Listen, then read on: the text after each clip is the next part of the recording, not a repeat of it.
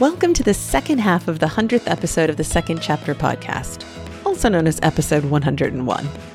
I'm back with the 7 guests I spoke with last week, some of your listener favorites from the first 99 episodes of the Second Chapter. As a reminder, I'm speaking with Louise Pittman, Taiwo Deo Payne, Melissa Davey, Jennifer Otherton, Hannah Mary McKinnon, Martina Clark, and Jane Porter. This week, they get to ask each other a couple of questions, and we talk about a few of the things we're all trying to do to make the world just a little bit better. So welcome to all of you, and again, thank you for joining me. I know that some of you had questions for each other, which I would love to open the floor to any questions anybody would like to ask of someone else who's here. I'll ask a question. I was going to say, Melissa, I know you had one. Writers, because one of your questions was, what are you going to do next? And so now I'm at this point, do I do another film after the second one? Or do I tease one of these other ideas that I have? And one is writing a book. So to the book writers here, I'm real curious about whether or not you feel that you took whatever it was that you were doing in your previous life, that you found skills, useful skills or stories or whatever that parlayed into your writing. Was there something that caused you to start writing at this point in your life? And was it related to your past? Or was it completely off the cuff and I'm going to try this because it's something new? I'll gladly answer that one. So I wrote a memoir, and it was about my personal life and also my professional life. Personal life of living with HIV for more than 30 years. And then professional life, I ended up working at the UN, and we changed the system a little bit. And for me, I had to write this book because it was burning a hole in my soul. And I'm like, I don't get it out. Nobody's ever going to know this story. And I own this little tiny piece of the response to the pandemic. And I'm working now. I mentor other long-term survivors with HIV who are also working on memoirs, whether it's going to be long form or not. But the main thing that we end up with at the end of every session is that we're writing these because we are the only ones who can tell these stories. And partly because we want people now, like our immediate family, to be able to piece together all of the parts of what we've gone through, but also for 100 years from now. Somebody's going to look back and see, oh, wow, there's this whole history that we only know pieces of, but here are some very personal stories that bring in dynamics that we'd never anticipate. And even in our little group, there's 6 of us, our stories are so completely different, even though many things are the same. But every single time someone shares, I'm like, wow, I never even imagined that thing happened to somebody else, because it's so different than the path that I walked, but it's so interesting. So I think for me, that's why I felt I needed to tell the story. I needed to write a book. I needed to get it out there. And it has not made me, I maybe made $400 from my book sales. It's not making me rich, but at least I know that it's out there. And at some point, somebody's going to read it and it maybe will help them. And that will keep me writing more things in the future, because I know that I've had all of these really unusual experiences. And every time I read something from somebody who has had an unusual experience, I'm like, wow. It hits me and it makes me feel less weird that I've had these strange things that I've gone through. So I think for me, that's why I write. I have not written fiction because I tried it and I'm really not very good at it. So I'm just going to stay on fiction because that's what I'm better at. But for me, I think that especially at this point in life, we're not establishing necessarily a 50, 70-year career as a writer that's going to go on forever and ever. We're writing, we have the luxury of writing because we want to and because we think the stories are important. And I think that writing, whether it's fiction or nonfiction, it's such an extraordinary way to share our experiences and information for future generations in a different way than they're going to consume it otherwise. Yeah. That's right. Well, what brought you back to it? I know that you've been writing recently, you said it helped you get back in touch with your coaching and everything as well. But what kind of sparked it? So I've been writing all my life. As a child, I wrote poems and and then as a teenager, I thought I was going to become Nigeria's answer to Andrew Lloyd Webber. And so I started writing a musical about, I think he'd done Jesus Christ Superstar and Joseph a bit. So I was writing a musical about David and Bathsheba. And then that kind of evolved into songwriting in my 20s. And then I stopped for a while. And then I think it was in my 40s, I decided that I was going to try fiction because I wanted to write a play. When I was acting, there was a sense in those days of actors stayed in their lanes. So the actors acted and the writers would write the plays. You can help devise and create the characters, but you stay in your lane. And so it just never occurred to me that to write a play. And then years on, I remember saying to someone, "Oh, I'd really like to write this play." And they were like, "Don't write it as a play, write it as a novel first. Because once it's a novel, you can do all sorts of things with it." And so I just went into a novel writing course and ended up doing an MA in fiction and wrote this novel and wrote a number of short stories. And I had this particular short story, which is a reimagining of Macbeth, but told from the perspective of one of the witches who gets in trouble because she basically curses Macbeth and Lady Macbeth to madness. And she didn't get permission from her community. And so I'd written this short story, and over the years, it just sat at the back of my mind. I thought, oh, actually, this could make a good play, but I left it because I was focusing on other things. And like I said, towards the end of last year, coming into this year, I just felt really wrung out by trying to build a business. But I think also, actually, when I think back on it, there was a kind of fallout from the whole COVID pandemic period. We don't really think about the emotional impacts of it. I didn't know anyone who died from COVID, and I lived in this little cocoon where I quite enjoyed being, not having to go out and all of that kind of stuff. But it still had an impact on me. And I think that coming out, because I knew a lot of people that died from other things over that period as well. Some friends passed away, but you're just expected to get on with it. And so I think that I just felt a little bit strung out, and I was feeling like I wasn't being creative, literally just wasn't being creative.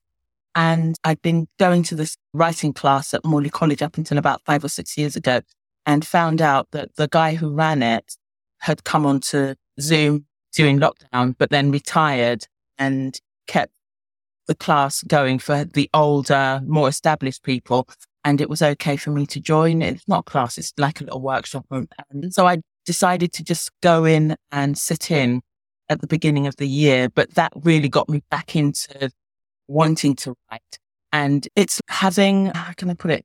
It was like I had shut a part me down and not realized that was the bit that was starving. So I write. I've always written something. And even in jobs, I've written strategies, policies and things like that. So writing for me is almost like breathing, and it's just evolving into a different kind of writing, but also recognizing that it is like breathing for me. And if I shut the creative part of me down, then I start to die little by little. Anna, do you have anything else you want to add as such a prolific and varied novel writer? Oh, thank you. I would say definitely what helped me from my corporate life is a number of things.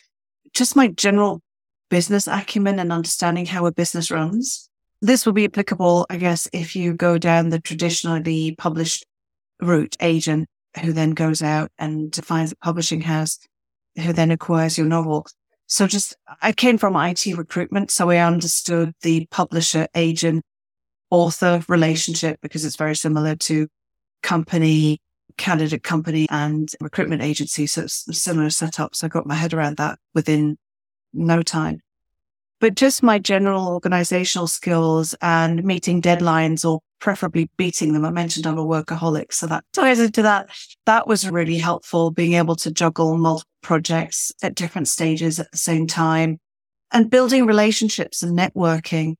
That was really fundamental as well. Going to conferences. I've been to a number of thriller author conferences, and that was probably the biggest most wonderful surprise is this supportive community, particularly female authors, male too, but there's a huge community of female crime writers who are so supportive of one another and who are just incredibly generous with their time and their support, and little quotes on books from other authors that you have to go out and blurbs, you have to go out and ask for them. And it's just, it feels a bit icky the first time anyway, but they're so supportive, and being able to pay that forward, I think, is really vital too. The support that you get, you turn around and you pay that forward. If there's an up and coming author, you reach and pull them up and help them. So that has been really wonderful, a wonderful discovery, and definitely helpful to have that collaborative mindset, which I'm sure you have from making films anyway. It takes a village type thing. And it's very similar in the writing world, in being open to feedback and criticism, and also letting certain reviews just roll off your back, because we make stuff and not everybody can like what we make, whatever it is that we make, whether it's a cake or a book or a movie or whatever it is. So there's definitely a lot of my past business acumen that I've been able to pull forward and apply to this second career. Definitely. Yeah. Jane, you've been very quiet down there. I feel like I want to pick on you. I don't know if you have a question for anybody, or if you just want to throw something in so I can hear your voice. I'm just taken by everyone's stories, really. And what I really like is that what so many people have moved into doing as a second career are very specific things and quite sort of new types of work that maybe address things that people are interested in now that maybe wouldn't have been so available to do a while ago, with the woo-woo things and just types of work that sound like people have really followed their interests and followed what they're good at and what they find has meaning and ways they can help people, and those sort of threads that run through a lot of second careers. I think it's really amazing how people come to those sort of decisions about what is important to them and how they can make that real in terms of making it work for them as careers and as satisfying things to do. I think one of the things I'm thinking about at the moment is, I don't know if this was the same for other people, but I went into a second career that I really didn't know much about. I just liked plants, and I'm finding out more and more about what's possible within that career now. And I'm thinking a lot about assessing, that kind of thing, looking at what I'm doing, picking out the things now that I really like to do, and making sure that I'm following those and not just going for the natural track or the most well-trodden route that isn't the career that I'm doing, or that kind of thing. I remember one of the things that I said in the original interview was, I think you said to me, what advice do you have, whatever. And that I think I thought of it on the spot, and I keep repeating it to myself now. That one of the things is, just because you can doesn't mean you should. And Melissa, you were talking about, you did a job for 2 decades because you could play the game. And I feel that's what happens a lot. If you're really good at admin, you'll get put in that pigeonhole. If you're really good at waitressing, you'll end up thinking, this is what I do or whatever. And I think I'm really trying to be really aware of that right now, and just thinking, what facets of this career can I tease out and follow and make my main thing and specialize in? So I don't know if other people have that kind of aspect of, once they had settled into their second, third, fourth phase, whatever, that they started learning about actually what within that would they like to do. And the career isn't quite what you thought, perhaps, or there's different things in it. There's even more opportunity than you thought about. Does anyone else have that feeling about what they've found themselves doing? I do every time I do anything. And again, the older I get, the faster it comes. So whatever I'm working on, I'm in the middle of it and I'm loving it, but I'm also seeing these other things. And that's where the book idea has come from. And I've actually started taking notes for this book, and it relates to storytelling, another way of bringing a story forward. I think that is something that needs to be nurtured in every human. And we need to nurture the people around us to allow them to do that, and not pigeonhole people and say, oh, you went to school to be a doctor, so you'll always have to be a doctor. Maybe not. Maybe not. And I think that we miss opportunities if we think that way. And if we do create these boxes for ourselves, but you bring up a good point, and you're doing the right thing to say, oh, what about this that I'm doing do I love? And what other things are there that may relate to it that I could grow into? Because I think that's what we're supposed to do as humans. I think we're supposed to evolve or allow ourselves to evolve. I think we don't allow ourselves all the time to make those jumps. So I'm finding those through your conversation and all these other conversations we've had today. It just bolsters me and gives me energy to think about what else is there? What else is there for all of us? Adapting is how we survive, isn't it? Yeah. Being open to that. Jennifer, you look like you have something burning. Yeah, I couldn't agree more with everything that you have both said. We get pigeonholed, and the whole notion that we are the same person from the beginning to the end of our lives is just quite ludicrous. But that is the expectation that's handed to us in society. And I think as we grow and evolve, and especially like in my case, I just learn more about myself, usually from trying things and starting down one path and discovering, okay, maybe that's not quite it. Maybe it's this thing. And through the life of my business, it has shifted and evolved in so many ways. And that's as I discover the parts of myself. Because like I said, I did everything that everybody told me I should do for the better part of 50 years. And now I feel like I'm on this path where I'm like, oh, everything is an opportunity. Everything is a possibility. And sometimes I actually find it a little bit overwhelming because I'm like, okay, which path do I go down first? But just like Melissa was just saying, just allowing ourselves to evolve and following the passion, following like what I call the crumbs of joy. I have actually made a commitment to myself that I am only going to do the things that really light me up. There's no more shoulds. There's no more out of obligation or duty that I'm going to follow. That's where I'm going to put my energy. And the beautiful part about that is that as you put your energy into the things that bring you joy, it brings you more joy. And it's like this giant snowball that just keeps rolling forward. And I love, and to your point, I love everything, that everybody here is doing in terms of following their passion, because I think that's how we change the world. And especially when I talk about being at the intersection of ageism and sexism, like how we change what it means to be in our second chapter in our 50s, 60s, 70s, or whatever it might be, is through demonstrating following our passion and our joy. Because the world wants us to believe that we're less relevant, we're less valuable, not as capable as we once were. And in fact, it's completely the opposite to that. And the more that we live in our own joy, the more that we access our own internal power, that's the demonstration to the world about how things should change and should be. Yeah, I agree with that. Because I've been having these thoughts. When I was 50, people weren't really having conversations about midlife, and there was which is why I created the New 50, basically, because there was nowhere, the conversations weren't being had. And now 10 years down the road, obviously more and more people have come up, and this conversation about ageism and the way that older people are perceived comes up more and more. And I was talking to my sister, who is just over 50, and she was saying that she's looking for another job, and she was talking about ageism in the workplace, in recruitment. And I thought, but who is it that's being ageist? And it was us. We were the ones that we were the perpetrators. And now that we've got there, we don't like it.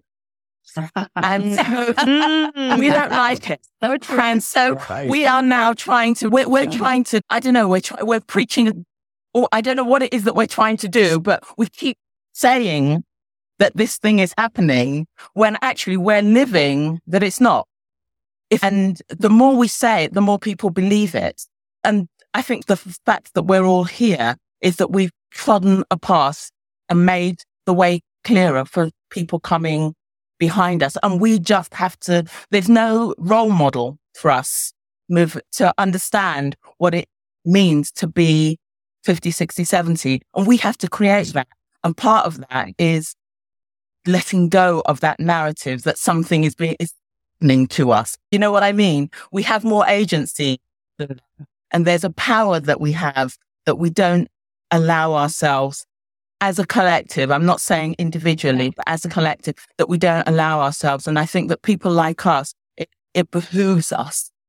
I don't know what that word is, horrible word, but I love that word. It behooves us to step into that power and do, like Jane was saying, that you go into something, but it doesn't have to be the be all and end all. We're exploring, and there's nothing wrong with the rest of our lives being an exploration.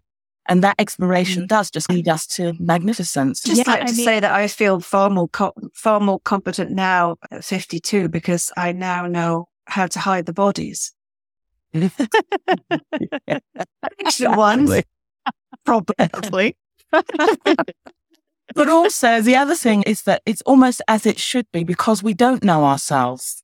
The reason that we're able to do it is because we get to a point where we know ourselves and there's a confidence that we have in ourselves. Yes. When I talk to people over 40, when they hit their 40s, you say, what's different for you? They think, I don't care other people think.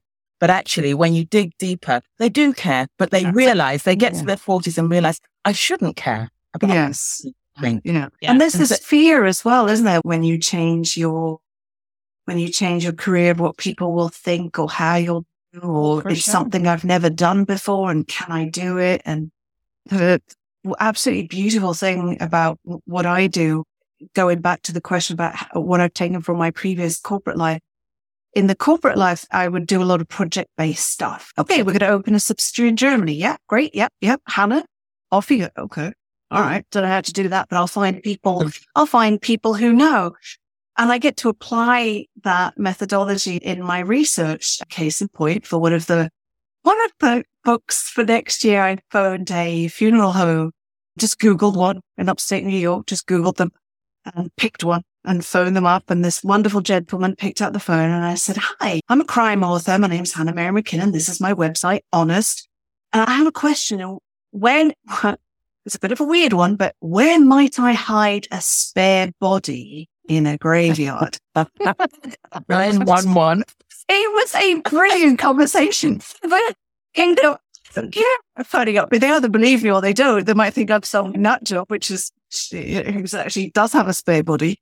So it's just brilliant to be able to do stuff like that and to not be afraid to just give it a go. And is that something I would have done in my 20s? Probably, because I set up a German subsidiary in my 20s, didn't know how to do it, found people who knew. So I guess that's something I carried over, but it's wonderful to have this creativity to always, I wonder if it's the same for you, Jane.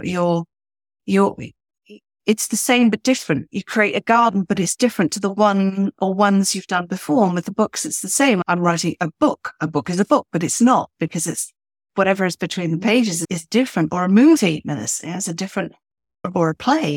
Or a podcast. So all of us make different things, or retreats for Louise. It's just so wonderful to have maybe the same frame, but you can paint a different picture within it that varies each time, which I find so extraordinarily interesting and fascinating. And I'm curious if you have the same reaction, actually. I think what everyone brings is their approach, their way of thinking and their experience. And also when you are like a creative, you want to make something different all the time because that's what interests you, is exploring something new. So yeah, I think that you do make something different each time. It's just the activity and the approach and the realm of what your creative practice is, what works for you. Do you know what I mean? Yeah, I definitely feel like that. But yeah, it's just so interesting hearing about particularly the way that second careers are so successful. You know what I mean? The way people can move into something that really works for them and in the real world. I think that's what's really fascinating. And I think you do carry things over from your previous work. That there's so many crossovers and you can just apply so much of it. I've always found that quite useful. Although sometimes I do get dragged into doing what I used to do and I just think, no, I'm not taking my eye off the ball. I'm not going to organise that for you. Yeah. That kind of thing. You have to be quite strict. You can see it coming. It's too familiar. And you think, how do I know how to do this? You're not going to go back to that. That happens quite a lot too. And it's really nice to be like, I'm not the person who does that now. That's a lovely feeling.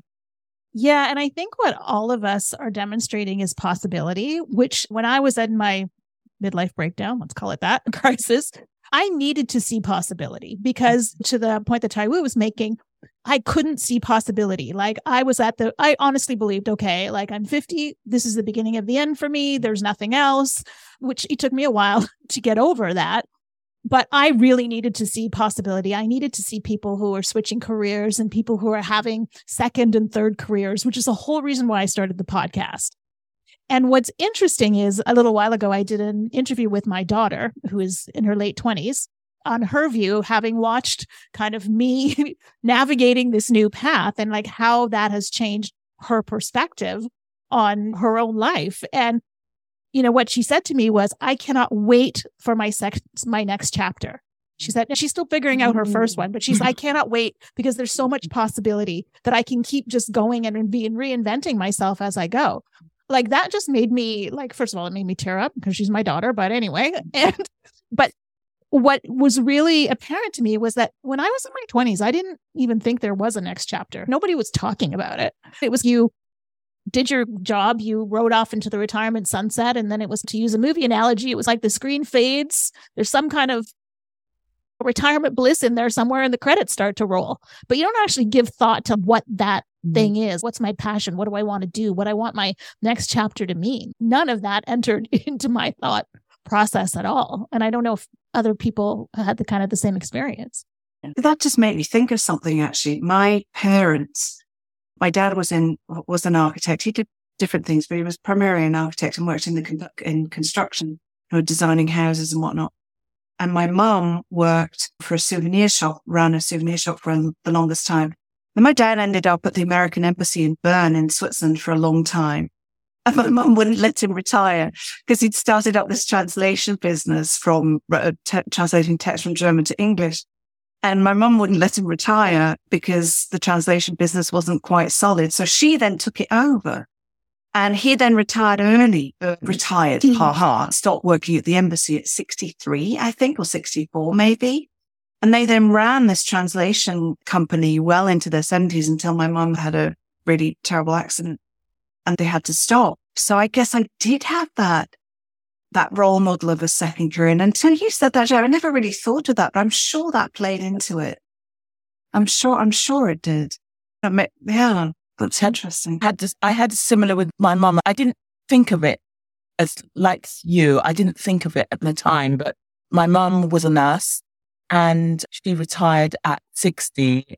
But she lived part of the time she lived here because all her children lived here, but the rest of the time she lived in Nigeria. And so she would sometimes come back here and do a bit of agency work and then buy some things, and she had a little shop in Nigeria, and then she ended up selling the flat she had here, and she went back to Nigeria and set up at one of the first internet cafes.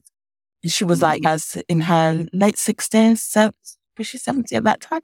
She'd set up one of the first internet cafes, and she was very entrepreneurial. But my mum was a woman at a time where women couldn't really be entrepreneurial.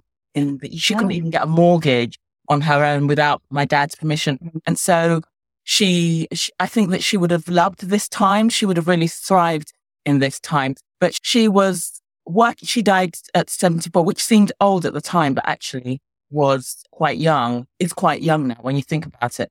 And so we never actually got the chance to have that conversation because I think when she died, I was 44. So I wasn't even thinking about next chapter. So the fact that your daughter is thinking about the next chapter is amazing because at 44, I wasn't even thinking anything about. And so I didn't ask any of the questions. Exactly. I asked the questions about menopause. I didn't ask about anything. And then she was gone. And it was like, and then I found myself in it. And that's something we hadn't even talked about with physical aspects of this age that we find ourselves and the impacts of all of that as well. Never mind menopause. What about perimenopause? Well, that wasn't yeah. And I guess that's what I meant. Yeah. That's a whole other show. Let's get better. Can everyone please come back and have that conversation? You know what? Growing up in the 50s, my mom was a stay-at-home mother of 5 kids. And she never had that experience of working outside the home. And so that was my role model, but I knew very early on that's not what I wanted to do. As a matter of fact, I saw all the red flags when I was very young, that I didn't want to have 5 kids, that I didn't want to stay home and bake cookies and just be this mother with an apron on. And my mom is now 97 and she is currently in a nursing home. Just this year, she fell. And so now she's going downhill, but she was sharp as a tack until then. But we never had the conversation until last week when I visited her on Cape Cod in this nursing home. And her memory her short term is terrible. Her long term is pretty good. And she was resting and I was sitting with her and she all of a sudden blurted out, I never got to do what I wanted to do. I was always told when to put on my shoes, when to leave, what we're going to be doing. I didn't want to do that. I didn't want to do any of this. And then she looked over at me and I was in shock. And she looked over at me and she said, but you, of all the 5 kids, you did whatever you wanted and you drove me crazy. You just did all these different things all the time. And she said, frankly, I can't really relate to you because I don't even understand what all the things that you've done. But she said, she looked at me really close and she said, good for you. Keep doing it. And every woman should do what you did. So that was just last week. And that's the first real conversation I've had with my mother outside of the realm of our family business or whatever. So it really was a message to me. And it makes me very sad to know that she didn't get to do what she wanted to do, but that now I see that she bit her tongue 1,000 times with me when I was out doing whatever it was, all the mistakes that I made that she watched from afar and I'm sure drove her crazy. She knew that I needed to go and do my own thing. But I bet we all need to do it. Yeah, I bet she was happy that you got to do it. Yeah, you know? I think, but I didn't know that until last week. Isn't that funny? Such an important thing to have between you. Yeah. Amazing. So it was an interesting meeting. The other thing I'm thinking about that generational thing is that there's an age range with us, like second careers can happen. We're talking about after 35. It can happen anytime after that. And I'm just thinking, or before, about we're the only people who have been this age at this time. It's different doing what you're doing at any point in history. And this is a real moment as much as any other time is. So it's almost hard to compare to what the generation before did and many before that, because they were dealing with different things. So it's a very unique thing. That each generation deals with circumstances and politics and the entire climate. It's like we're just doing what we're doing and muddling through as everyone does all the time. But I find it quite hard to make succinct, kind of comment on the shape of things and why and all this sort of thing, because we're the only people who've done this right now. And I think that the time you're in really affects what you do and how you do it. Based on what you just said, Jane, and a couple other comments that have been made, but one thing that's really interesting is a lot of times for the podcast, I have a lot of people approach me who are coaches who want to come on the podcast. And I have I don't want to say a rigid rule. I'm very strict about how many coaches I have on, though I recognize as I'm looking around at all of you, we all are coaching in some way. And I think that's something that maybe because we are doing this at this time, and because so much of what we're doing, whether it's a life change or a career change, has revolved around a passion, we want to share it with others or help mentor others. Jane, I know you're very vocal on your Instagram about second careers and talking about that being possible and having people that you're now mentoring about garden design, or Jennifer and Taiwo both have over 50 mentoring. Louise has the retreats and the yoga. I say I don't want a lot of coaches. I'm a triathlon coach. Plus, I want to tell these stories, which in my own way is also bolstering and maybe coaching. And I'm thinking of First Chapter Fun. I mean, there's so many different ways that people now that I think because we are past a certain age, we have a certain life experience, that we want to bolster other people and especially other women to do these things as well. So it's really amazing. Oh, Martina, I didn't even say about your students. Like just looking around, I say, oh, I don't always want to have life coaches on, but we're all coaching different aspects of life to different people. And I think that's such a brilliant thing. So it's not really a question. It's just thanking you all for coaching me, inspiring me, and the work that you're doing with other people, because I think that's something that with age comes wisdom. No, I think with age does come wisdom. And to Jane's point of never is this time, or never at the age that we are, has there been someone in time, because it's just life just is so fast, isn't it? Life changes so dramatically. And if you don't move, I was thinking of you all talking about your mum's there. And my mum was a school teacher before she had any of her 3 children. And then soon she went back to work before I even went back to school myself, which was unusual in those days because I was born in the 60s. And even though she retired when she was 66 from actively teaching in a school, she carried on teaching students at home until she passed in her early 80s. But that was her passion. And I think, again, to Jane's point of we've all in our own way made a success of what we're doing. I think it is because we've just been brave enough to just say, I'm following my passion. I don't know what's going to happen. I don't know. Most of us have probably all given up big salaries to follow our passion. How do you know it's going to work? You don't. But it's almost when you've got that positive attitude towards something, it makes it even more likely that it's going to happen. When you put something out into the universe, perhaps it's more likely that it's going to happen. And I think there's the woo-woo. There's the woo-woo. But because we are all doing something that we love, it really enables and shines out. And I've seen it from all of you in the way that you're talking and sharing about what you do. When you're that passionate, then success will follow. And the people that come into your lives because of what you're sharing are going to feel that too. Just to wrap it up, the one thing I will say also is practicing what I'm preaching. I haven't said it on the podcast yet, but I've finally made the actual decision. I've confirmed that I'm starting an MA at the end of September. I am taking my storytelling a little bit further and doing my filmmaking MA. So I will, Melissa will chat. Yes. But I'm continuing producing like I'm doing for theater, taking it to the next level and actually learning a bit about it because I've been where everybody's talking about success and I'm just flailing along trying to make it work. So next thing is an MA for me. So helping to tie, as Taiwo was talking about, tying some of those threads together as my next part D of that chapter. So congratulations. It's really exciting. I just am really excited about it. So I wanted to share. Enjoy. That's great. Obviously, listen to each other's episodes because everybody is so fascinating. And if you haven't heard everyone's stories, like Martina was saying, you can have, even if all the same stories, I could get all of you that you went from this to this and they'd be the same careers, let's say, but your life stories are so different and how you've looked at them. And obviously you all are very different. So it's been amazing to get to know you a little bit through the podcast, and to have you back has been such an honor. Thank you very much.